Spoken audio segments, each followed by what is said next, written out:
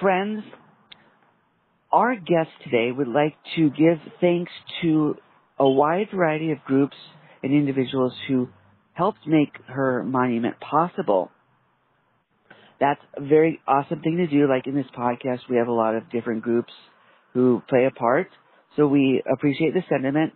So Barbara, kindly tell our audience who you would like to mention to appreciate.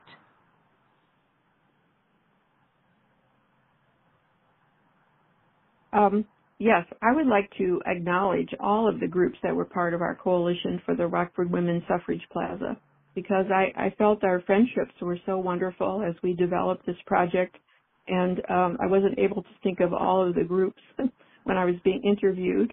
So I would just like to say all their names because I feel all of them should be acknowledged as part of our coalition and part of our experience in creating this monument in Rockford. So here they are: AAUW Rockford, Alpha Kappa Alpha Sorority, the League of Women Voters of Greater Rockford, Midway Village Museum, promoting and inclusive community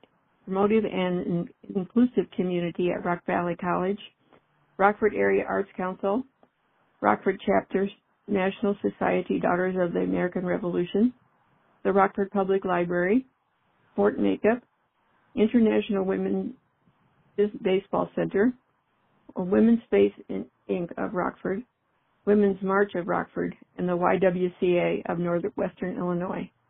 Thank you very much for letting me add this on so that all our names are acknowledged. Thank you. We're glad to provide you the opportunity to do that. And indeed, that is a big coalition, a lot of diverse groups participating in this. Yes. Thank you so much. Sure thing.